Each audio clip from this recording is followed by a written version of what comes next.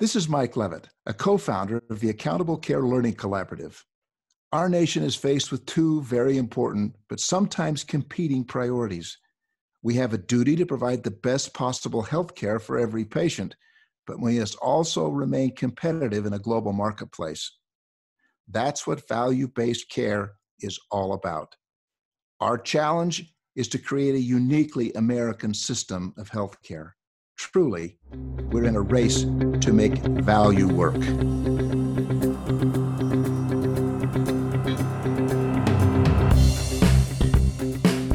Welcome to the Race to Value, a weekly podcast hosted by Dr. Eric Weaver and Daniel Chipping of the Accountable Care Learning Collaborative. The ACLC is a nonprofit organization focused on accelerating industry readiness for success in value.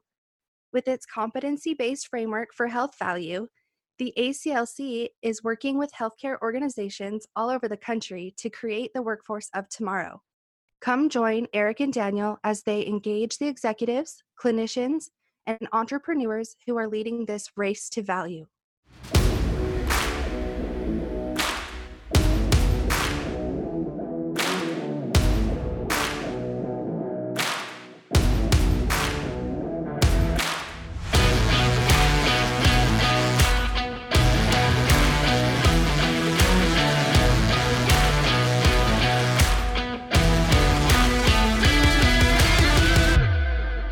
In this week's episode of Race to Value, I ask you, our listeners, to contemplate the faith and sacrifice of every Black ancestor.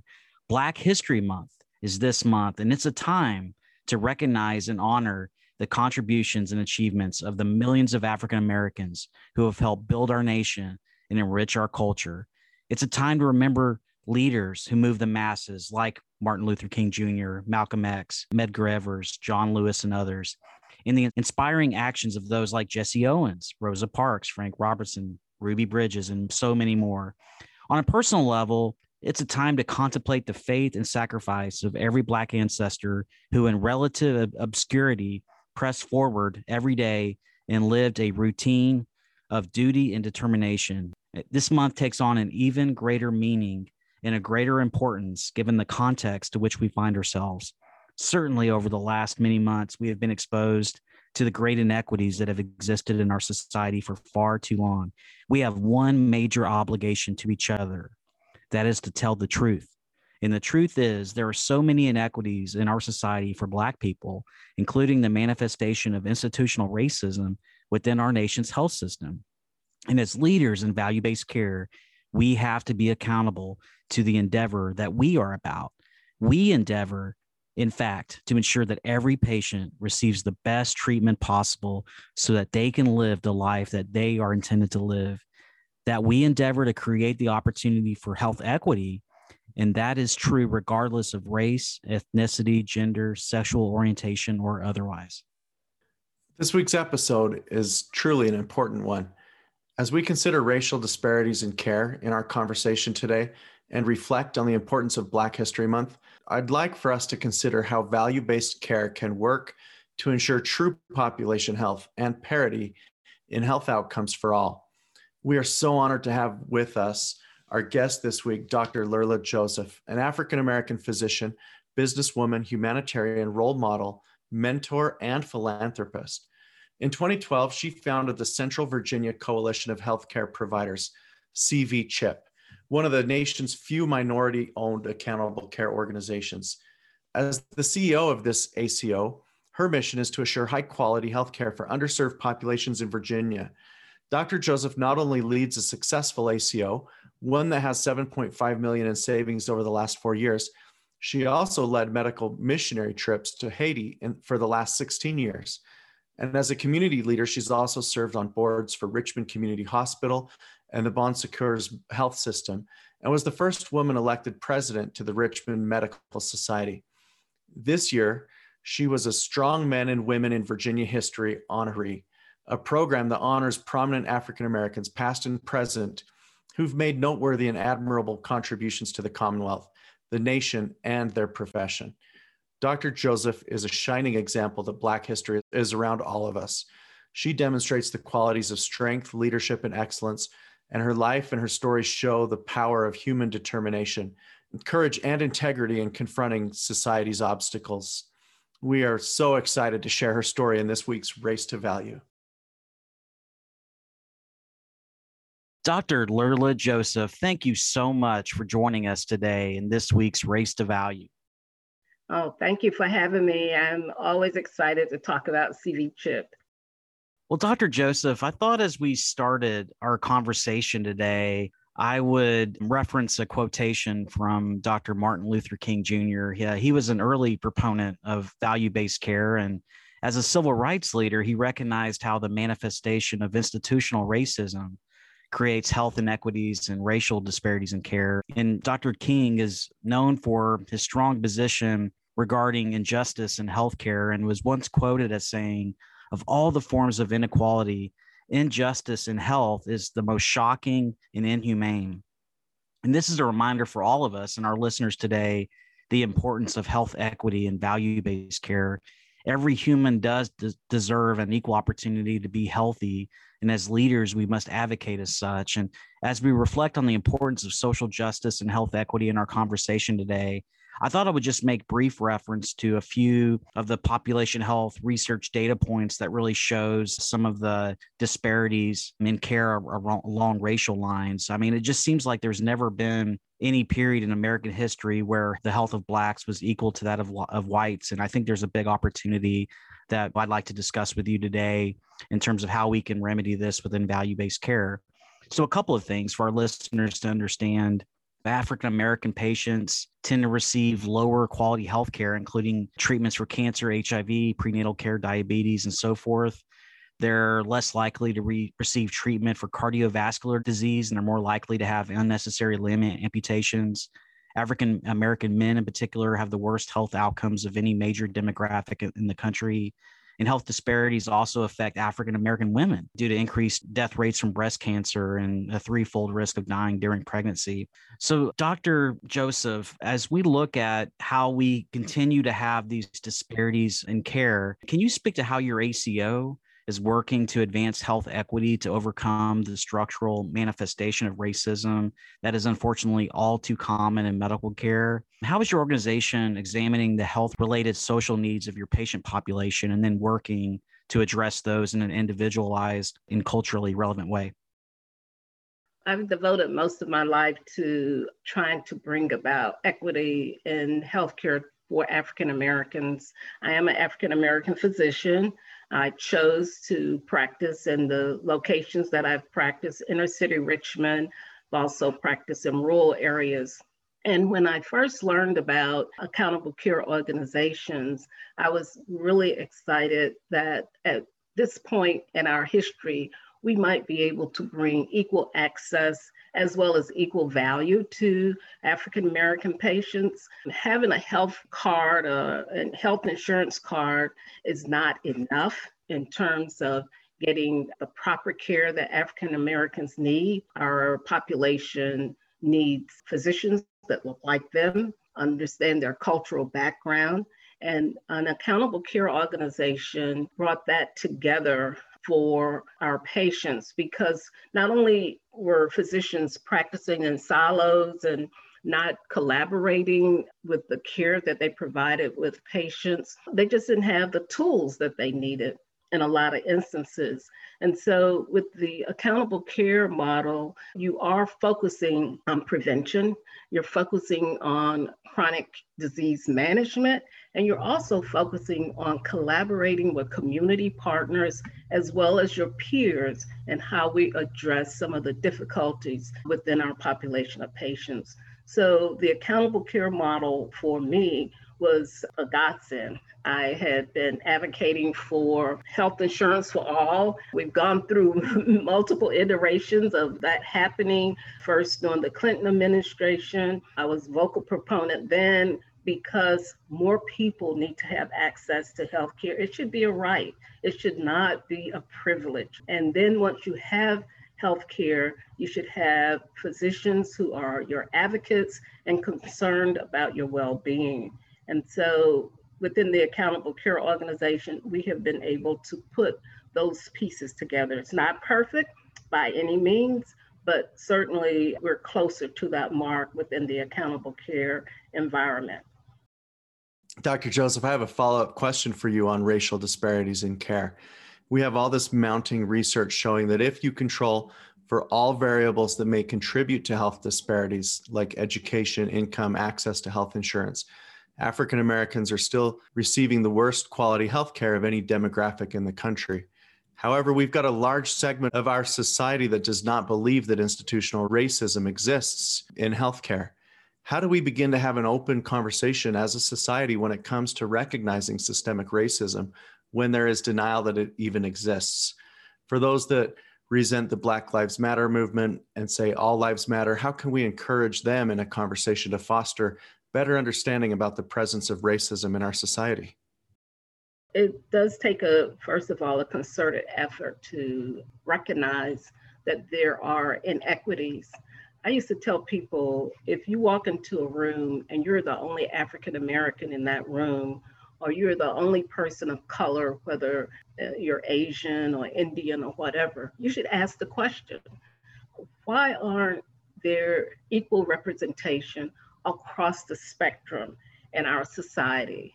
We represent almost 12% of the population, but we look around, there are places that are completely devoid of our presence. And so that's the first recognition there, just to see the fact that others are not represented. And a question should be asked, not just African Americans asking the question, but whites asking the question, or Hispanics, or whomever, where there is an opportunity for improvement. That is a part of it, the recognition of the fact that we have developed institutions whereby when you see an African American, it's an oddity. And I think that is part of that conversation we should have. We also have to have a conversation about how we have structured our society such that education depends on your zip code. I went to a public health association meeting a couple of years ago. My niece was at that time a PhD student and was presenting there. And their motto was, your health should not be determined by your zip code. And so we do not share the wealth of the United States in every zip code. And so we have people and children growing up not getting an equal education. And as a result of that, not having equal access. So the recognition of the problem has to take place. And each of us have a responsibility to ask the question. We are a diverse country, ethnic groups, religions. And so when they are not equally represented, then that conversation should take place.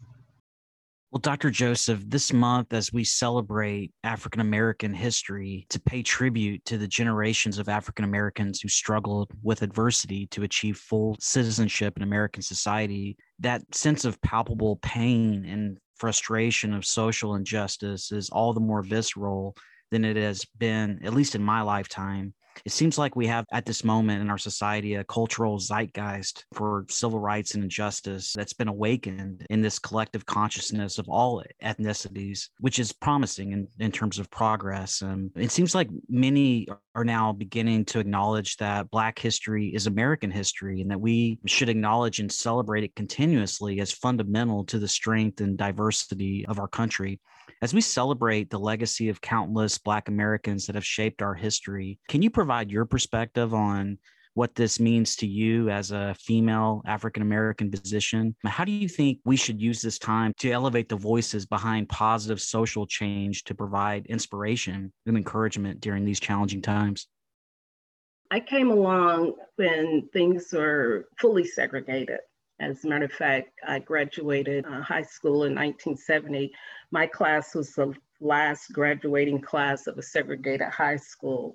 So I'm very familiar with segregation and how it impacts your mobility in our society. Things started to improve in the 70s. There was some awareness at that time of the inequities that were clearly structural. They were designed that way within our government, within our social construct, All of those things were acceptable at that time.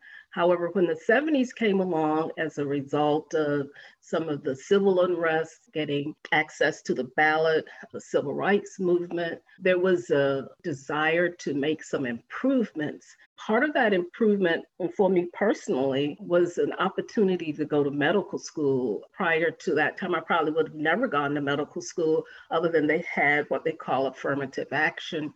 But even after we had affirmative action and we could see the impact that it had within the African American community, and not just the African American community, white women benefited from this as well. There was always a backlash. There's always a tendency to retreat to the notion of supremacy and superiority. And so even in this time, this is 50 years since the civil rights movement, affirmative action, and things that really opened up America to a certain extent to African Americans, we also have a backlash. And that's where we are at this moment. I see this moment as an opportunity for America to either move forward or to become entrenched. And we see both forces happening right now. We see forces of saying, let's have this conversation, let's do something about this. And then on the other side, we see it saying, no, this is not something that we truly want. I mean, they don't speak of it in terms of racism. They speak of it in terms of their lifestyle and their way of life. These are all code words for maintaining the construct that there's not equity within our society. There are small movements. I actually belong to an organization or participate with an organization here in Richmond called Coming to the Table, where we have African Americans and whites coming together to talk about some of these issues and examine them in a different perspectives. It's very uncomfortable to talk about these things and to acknowledge it. And so there are these small movements and forces to make this happen. What we see sometimes with younger people is that they are not as patient. And so sometimes it comes across as if they're being aggressive and demanding. But if you are living within a system that you don't see opportunity for yourself or being denied, not because of your ability, but because of the color of your skin, then it does lead to strong resentment. And sometimes with young people, they just don't have that patience. So there are opportunities for us to always have these conversations, acknowledging the fact that when we look around, we see these disparities. It's interesting that you mentioned the quote of Dr. Martin Luther King not having access to healthcare, because I used that quote recently when I addressed a church congregation about African Americans not willing to take the COVID vaccine. Well, within that context, I was pointing out that because the healthcare system has not always been equitable to our people, there's always a concern that they are not getting a fair deal when it comes to healthcare and new things that are coming about and research and those sorts of things. And so there are so many past experiences that have shaped the thinking of African Americans. And sometimes part of their unwillingness and part of the disparities is because they just have such suspicion and do not show up to the doctor when they should, when they have symptoms. And we have to figure out ways that we can dispel even those notions that even when they have access, even when they have a health insurance card, even when they're having symptoms, they should come in, but there's a distrust of the healthcare system. So it's so many different things that we have to work on at the same time. Thanks for your commentary on this really important issue, Dr. Joseph. I want to stay on this topic just a bit longer and tie it into value-based payment. So that we have this industry movement to value-based care that's emerged more than 2 decades ago to improve quality while containing costs. However, the impact on racial health disparities has been limited. And last year in Health Affairs, there was an article entitled Value-Based Healthcare Must Value Black Lives. And in this article, there was proposed a framework to incorporate racial justice into value-based care, which included the re-engineering of pay-for-performance models that would include health equity as a key financial measure for success. For example, a Medicare pay-for-performance model grounded in equity could require ACOs to conduct disparities impact assessments and health equity reports to monitor whether institutional level policies proactively reduce health disparities. Another example could be to have some sort of socio-demographic based risk adjustment that takes into account race and poverty. What are your thoughts about how we as a country can build the economic will to reorient value-based care policies around racial and health justice? Is this type of approach one that we should consider? Well, we have to recognize that when we talk about value-based care, we're talking about the investment that we make and the return on that investment. And what we have to recognize is as long as there are disparities in healthcare, the cost of healthcare will remain high. And so we have to figure out ways that we meet the needs of all Americans such that we begin to bring down the cost of care. Part of me developing CV CHIP was with the understanding that African American physicians oftentimes would be some of the last that would be included within the value-based movement. I started practicing when HMOs first came online, and the HMOs typically would come into our communities and they would sign up a few of the doctors. And there was always this unstated exclusion, many times based on what they consider cost of care, based on quality. And I don't think we had a good measure of quality back then. But there would be a certain tokenism which impacted not only the provider being able to practice, but also impacted the patients having choice and the physicians that they could see. So what we have to recognize in this value-based movement, if you have African Americans dying at a higher rate with heart failure, and that's a cost to the system. And not only a cost to the system, then direct costs, but the indirect costs.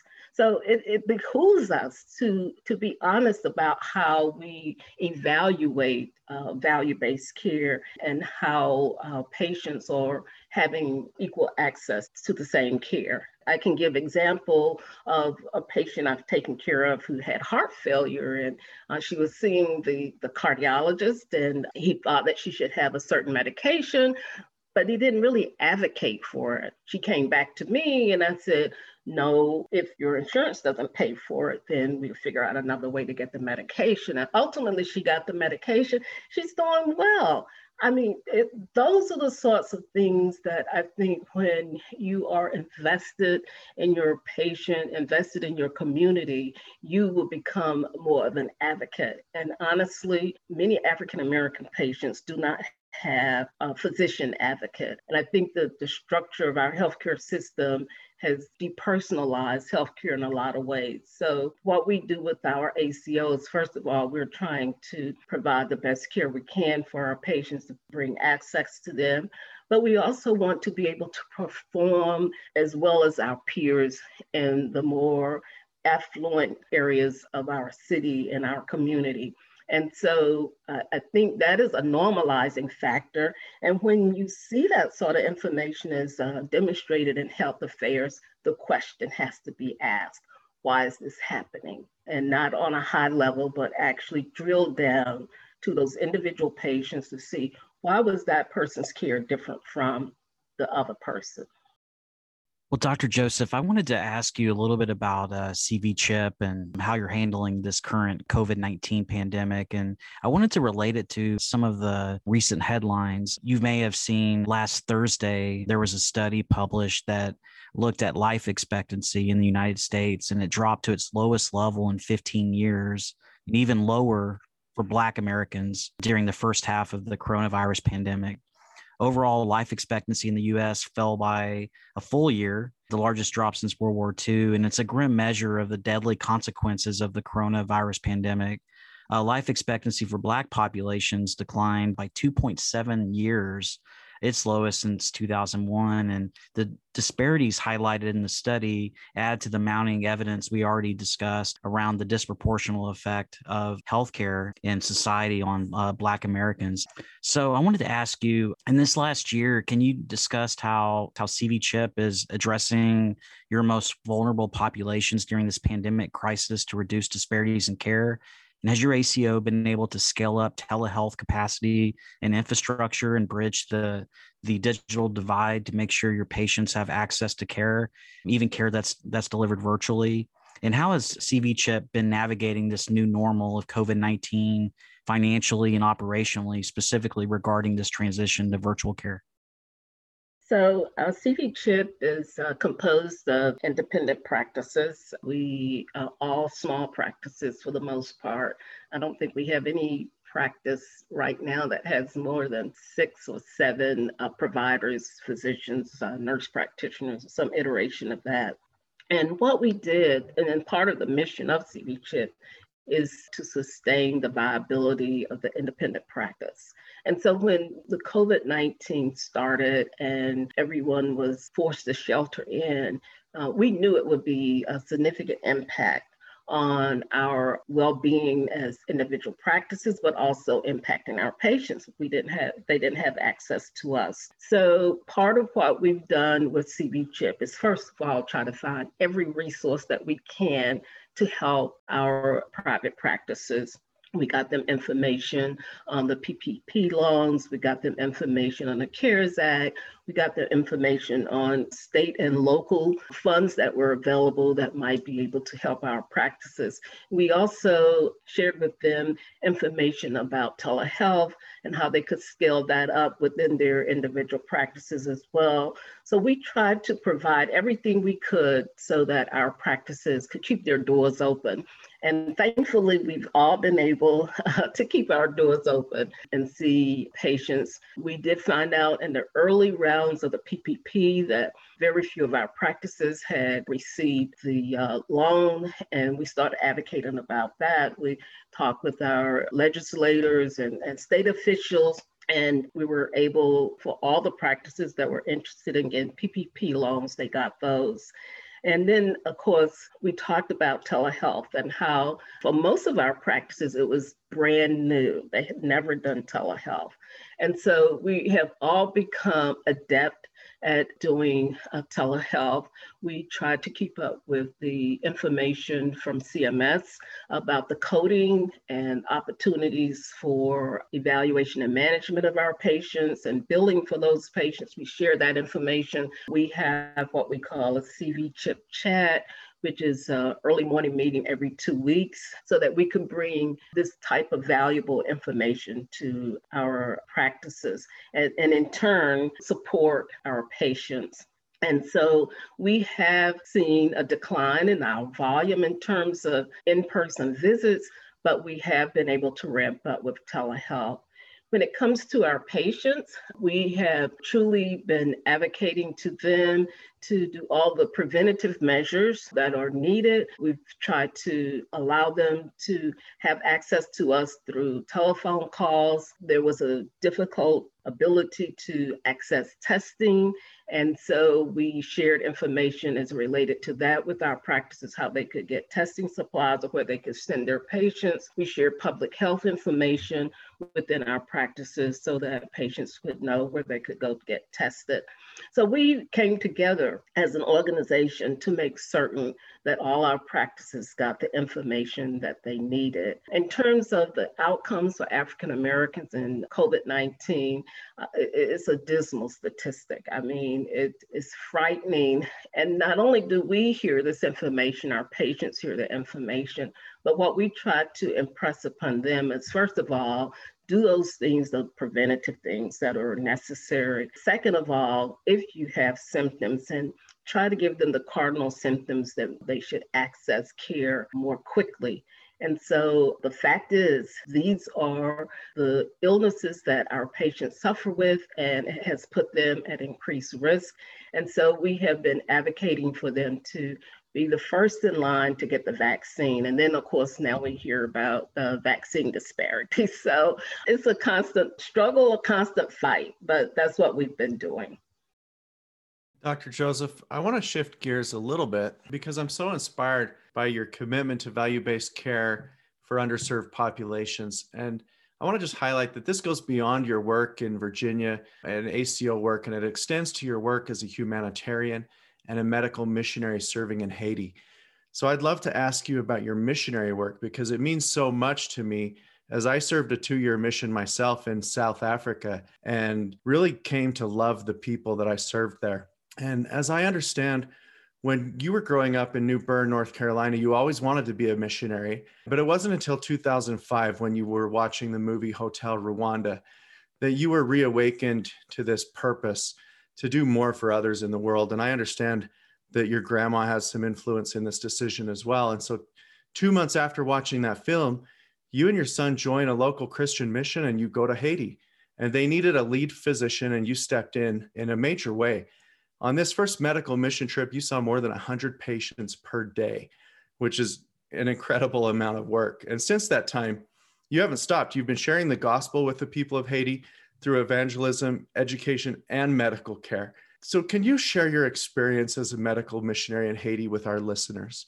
And how has that experience fed your soul and provided purpose in your life for your continued work? And I want to recognize that the people in Haiti, we're 10 years after a terrible earthquake that happened in 2010, where an estimated 250,000 people died, 300,000 were injured, and 5 million were displaced. And so I'd love to get an update on what you've seen since that time in the communities that you've been serving. Well, it has been one of the most rewarding experiences in my life. Quite frankly, I have met so many wonderful and unique people with my mission work to Haiti.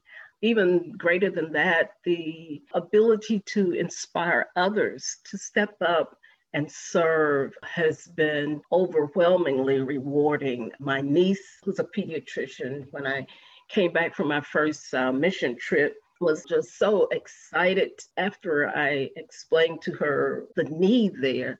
And so she's been going since 2007 every year with the medical mission. And I also do vacation Bible school in the summertime. But when you see people who are in desperate situations and the little that you do can impact their lives as well as their families' lives.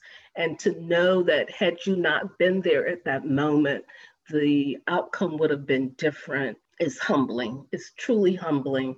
And each time that we have gone to Haiti, we always have an incident like that we know had we not been there at that moment, the outcome would have been different and it would have impacted not just that person's life, but their family, their community. And so I promised God that I would do this and he tested me right away. That's why 2 months later I was in Haiti. And I feel like I have been more than rewarded with whatever sacrifice I've made and the relationships that I've developed and the people I've come to know. And so with the pandemic, we were not able to go in 2020. And that has been very difficult for us and certainly difficult for the mission that we support in Haiti and the people that we normally see. And so we're looking forward to 2022 and to be able to go back again. But just to be able to inspire others to go and to help out, to step out of their comfort zone, to recognize that living in America, even with its disparities, even with its inequities, is the best place in the world to live. And so that's what Haiti has done for me. Thank you so much, Dr. Joseph, for sharing that personal story. And it's so moving. And I commend you for that level of volunteerism In the ACO as well, I know you're very mission driven, and you mentioned something earlier that resonated with me. You said that the CV chip is really there to sustain the viability of the independent practice. And as I understand, you have several different practices. You mentioned you may have 7 physicians in one, but that's really on the high end. I mean, you're probably dealing with smaller practices that are really, struggling. They're trying to stay afloat. I mean, especially in these challenging times right now. And I remember when the ACO program started, and maybe a few years after, I believe it was in 2015, when HHS Secretary Sylvia Burwell, she mentioned these lofty goals and transitioning the U.S. health system to value-based care. And she was saying something along the lines of 85% of all payments in the traditional Medicare program would be tied to quality and value, and 90% would be tied to value by the end of 2018. So we haven't quite reached that point right now in scaling value-based care, but I feel like just the confluence of some of the macroeconomic pressures that have been exacerbated by COVID-19 and just now the recognition of more than ever that there's disparities in care and opportunities to vastly improve outcomes. I think about how you, as the founder and CEO of CV Chip, are thinking about your independent practices and making sure that they can transition to value effectively. And, I was preparing for this interview today. I was looking at some of your newsletters, and you had a really fantastic playbook to help create almost a blueprint to sustain the success of CV Chip. There were some things there about boosting performance of providers and engaging beneficiaries, managing high-need patients, reducing avoidable hospitalizations, addressing behavioral health needs, which we'll get into a little bit here in the interview, and obviously leveraging technology and having a strong governance. I wanted to ask you, just can you maybe walk us through your journey in working with these practices as the founder and CEO of CV Chip, and how have you progressed over those last 8 or 9 years, moving away from the simple fundamentals of value-based care like the AWVs and looking at ER diversion and getting into more kind of sophisticated interventions that are really around social determinants and addressing some of these societal challenges that your patients face that are in the population to which you manage and serve? In the startup of CV Chip, it was really trying to convince doctors that this was the way to go, that healthcare was not turning back, that fee-for-service is going to end. So we started this conversation in 2012, and it was really difficult. But as time progressed and the requirements for reporting and quality metrics, some of the smaller practices were becoming overwhelmed with just the day-to-day operations. And now you want me to report quality, and we have this electronic health record I'm still trying to manipulate. And so CV Chip came along and said, we will help you with that burden. We will help you with the burden of reporting. We will help you in terms of tracking your quality metrics and reporting, and we will help you with workflows, how you can integrate this into your practice and capture this information. And as we talked about this with the practices, they were looking for someone to give them some relief. And so we were able to convince practices to join. And so we started in 2016.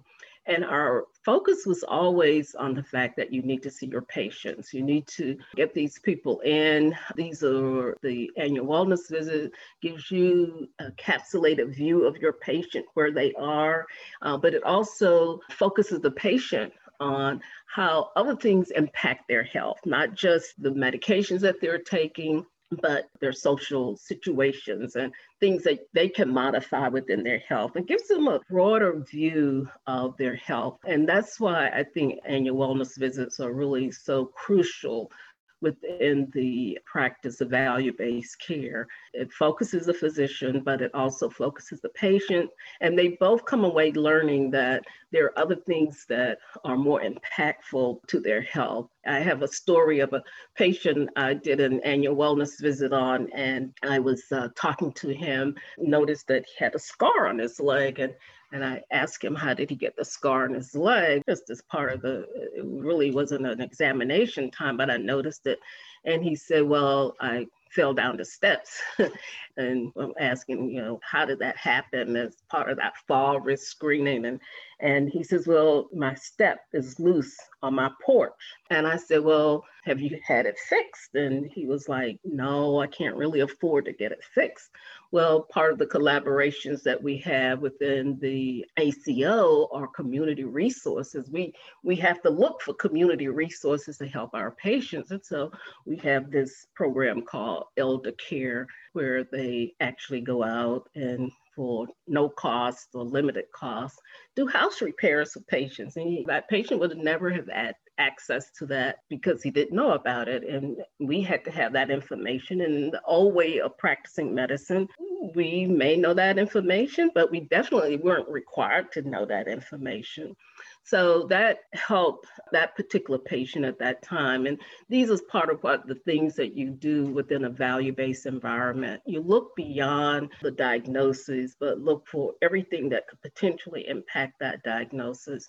And as we move to mature in our delivery of healthcare, we really need to begin to develop stronger linkages and provide access to our patients with community resources that they may not be aware of. We partner with local Senior Connections, which is an agency on aging, and they have resources that we can refer our patients to. A lot of patients are just suffering from loneliness and they need someone to talk to. Within the Senior Connections, they have the cafes where patients can come and other resources that they have that typically just practicing medicine would not be one of the things that we would look at as prescriptive in terms of what we do as a clinician.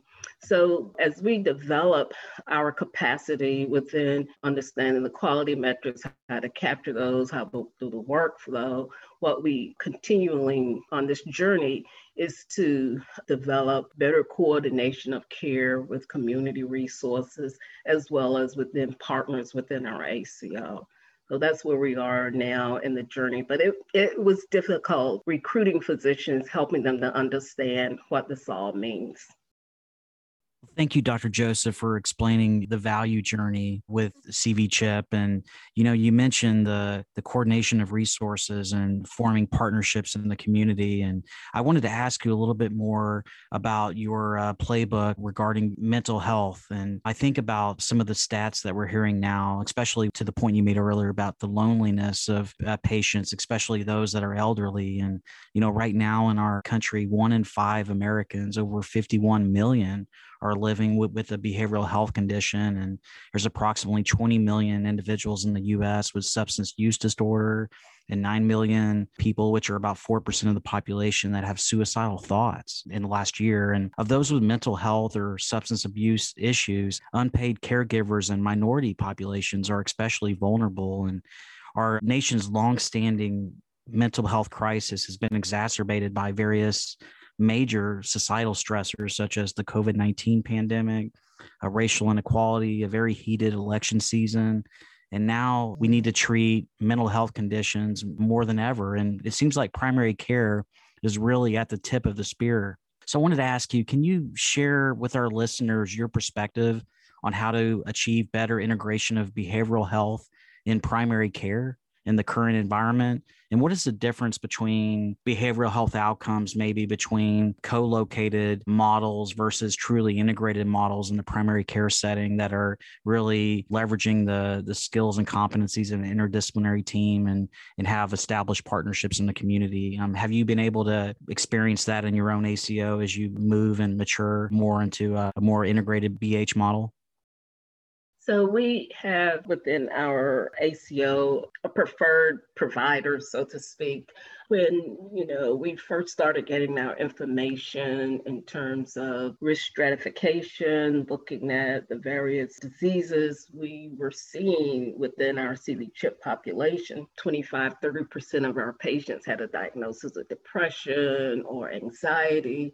And then we could also see that these people were accessing the emergency room frequently within Richmond and the other communities that our providers were practicing in. Access to mental health, behavioral health is just atrocious. It's impossible to almost to get patients seen sometimes. And then it's fairly unique because oftentimes patients with mental health disorders definitely have to have an affinity for the provider that they see. And so oftentimes patients will come back and say, that person doesn't understand me, or all they want to do is give me medication. And so we early on recognized that this was a problem for our patients. At the same time, when COVID came, it just seemed to explode, especially anxiety and depression, the impact of people having to shelter in or families not getting along and just feeling isolated just exacerbated all of that. We had been working with this partner trying to design a method whereby our patients could have access.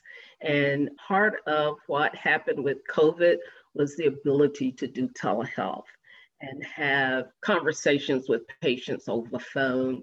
And so we had some small demonstration projects within my practice, within another one of my colleagues' practices, and we had kind of worked out the kinks with that. And it has made a tremendous impact. We have not looked at all the data just yet from last year to see the number of the financial impact of it. But on an anecdotal basis, my patients have tremendously benefited from having someone that they can talk to on a regular basis and using the behavioral health codes that Medicare had put in place. So we are now trying to get all of our practices to participate. Again, as independent practices, we can't mandate that they do these things, but several of our practices have seen the benefit, and others are developing that relationship with the mental health providers. And we're presently looking at another provider in terms of substance use disorders, because again, during the COVID experience that we're going through, the use of alcohol and other drugs has been significantly increased. And so we're now in conversation with someone about how we can also assist our practices and have our practices have a go-to place in terms of recognizing these illnesses, as well as having a consistent and reliable referral network. So I've been really excited about that. It was part of the holistic approach to healthcare that for too long we have not adopted in this country. It was mental health and it was, seeing the physician. And so we are now trying to wrap our arms around the whole patient. And so that's been really exciting. Dr. Joseph, I'd like to ask you about your advocacy work in seeking higher reimbursement for primary care. We really need leaders like you to speak up on behalf of primary care. It's just simply not a good time for PCPs right now. They've been marginalized for years. They've experienced immense moral injury and high levels of burnout. And now, as a result of COVID-19, primary care practices are projected to lose upwards of $15 billion, which is a revenue loss of $70,000 for every primary care physician in the country. That's a lot of money for a PCP, especially considering that they're on the bottom of the earnings ladder as a physician specialty, earning on average around $230,000 per year. So primary care physicians are really worried about their future. They're worried about their family members. They're worried about their staff, and they're worried about how to make payroll. Last year, 7 of the nation's largest primary care physician organizations released recommendations on the urgent need to change the way primary care is delivered and financed. This group was convened by the Larry A. Green Center and X4 Health, the American Academy of Family Physicians, and others. And it created a unified vision to change the conversation and modernize primary care as we know it. Can you provide our listeners with your perspective on how primary care should be financed so that clinicians can be ensured to be able to offer care that achieves better health, seamless integration, and health equity and lower costs? Again, our healthcare system has not been structured in a way that benefits the total community, in that we have for so long been specialist oriented. And even when there have been conversations about improving reimbursement for primary care physicians, it's always been with the thought that the specialists would get less. And so there hasn't been a true partnership with physicians to acknowledge that primary care is so fundamental to good health care in the United States. I have been particularly gratified by the work of the Larry Green Center. Dr. Rebecca Etz has been one of our guests at one of our board meetings to discuss their work. And what I have encouraged my providers within CV-CHIP is to be politically active, to advocate, which means write a letter, call and tape your voice, and let your legislators hear from you about the difficulty it is in practicing primary care. When COVID-19 started and everybody was inundating the hospitals, what the healthcare system also recognized is that primary care physicians may not be on the front line, but they were the rear guard to keep the healthcare system moving. And once they were threatened by decreased volumes of patients, what's going to happen when everybody turns away from the emergency room to go back to get healthcare? It was not going to happen. And so the Larry Green Center has, from day one, done weekly surveys to get the pulse of what was happening to primary care physicians. And through that work, and now with the other organizations joining them, legislators can truly see that we have to defend primary care in this country, and that has to be reimbursed in a logical way. Because we were built on a fee-for-service system, it was always difficult in terms of primary care physicians being reimbursed. You can't make it on an evaluation and management code in the construct that we presently have it. And so primary care physicians were forced to do procedures and add on things. And I think this is an opportunity to truly look at the intellectual capacity required to evaluate and manage a patient, as well as to coordinate their care and to begin to deal with some of the social determinants. And what that means is that they have to be reimbursed for the effort that's put forth. And I believe that primary care puts forth a significant effort in maintaining the health of patients. And so I'm hopeful that this is going to improve with the joint advocacy of these multiple organizations coming together, and to have an organization such as the Larry Green Center actually looking at this in an objective fashion and showing our legislators, and both on the national and state level, the impact that it's had can only improve. I don't think we've had that type of collaboration in the past to advocate for primary care physicians. There are only a few African American ACOs in the country. And I think that's regrettable. I think that in this whole process of developing ACOs, we have to, again, make certain that all communities are represented. And the government hasn't really made any particular considerations for that. But I think that's a question, again, that should be asked when we look at the 560 plus, I think it's 560 now, of the MSSP program. And there are only maybe 3 or 4 African-American-led organizations. I think that is a question that should be asked. But I'm grateful CV-CHIP is one of those. Dr. Joseph, I wanted to thank you for joining us today and in just your advocacy for primary care and just your humanitarian efforts. And I was thinking, as we wrap up our conversation today, if maybe you could provide our listeners with your leadership perspective, being a successful African-American physician, an entrepreneur, humanitarian. I think about this quote that Maya Angelou once said, "My mission in life is not merely to survive, but to thrive, and to do so with some passion, some compassion, some humor, and some style." So with that in mind, can you tell our listeners maybe how your journey in value-based care has allowed you to thrive as a leader? And what lessons can you share with others who are following your same passion? It's kind of hard to sum up. I've been on this journey 40 years, but that quote from Maya Angelou reminds you that whatever you do as a leader, you have to be willing to be in the trenches. Leadership is not appointed, but gained through experience and dedication, and not just for yourself, but to always look to your left and to your right to make sure whomever's on your team is keeping up with you. And so my leadership style has been to understand the rules of the game, learn those rules, and then execute. But in execution, recognize that there's always others that are helping you to get wherever you're going. You never get to a place in life on your own, and you have to always be willing to help someone else to move into that leadership position. And so as CV Chip has matured, my greatest desire is to see younger physicians choose private practice, be dedicated to their community, and get involved in the value-based movement such that they can understand the rules of the game and assume the leadership.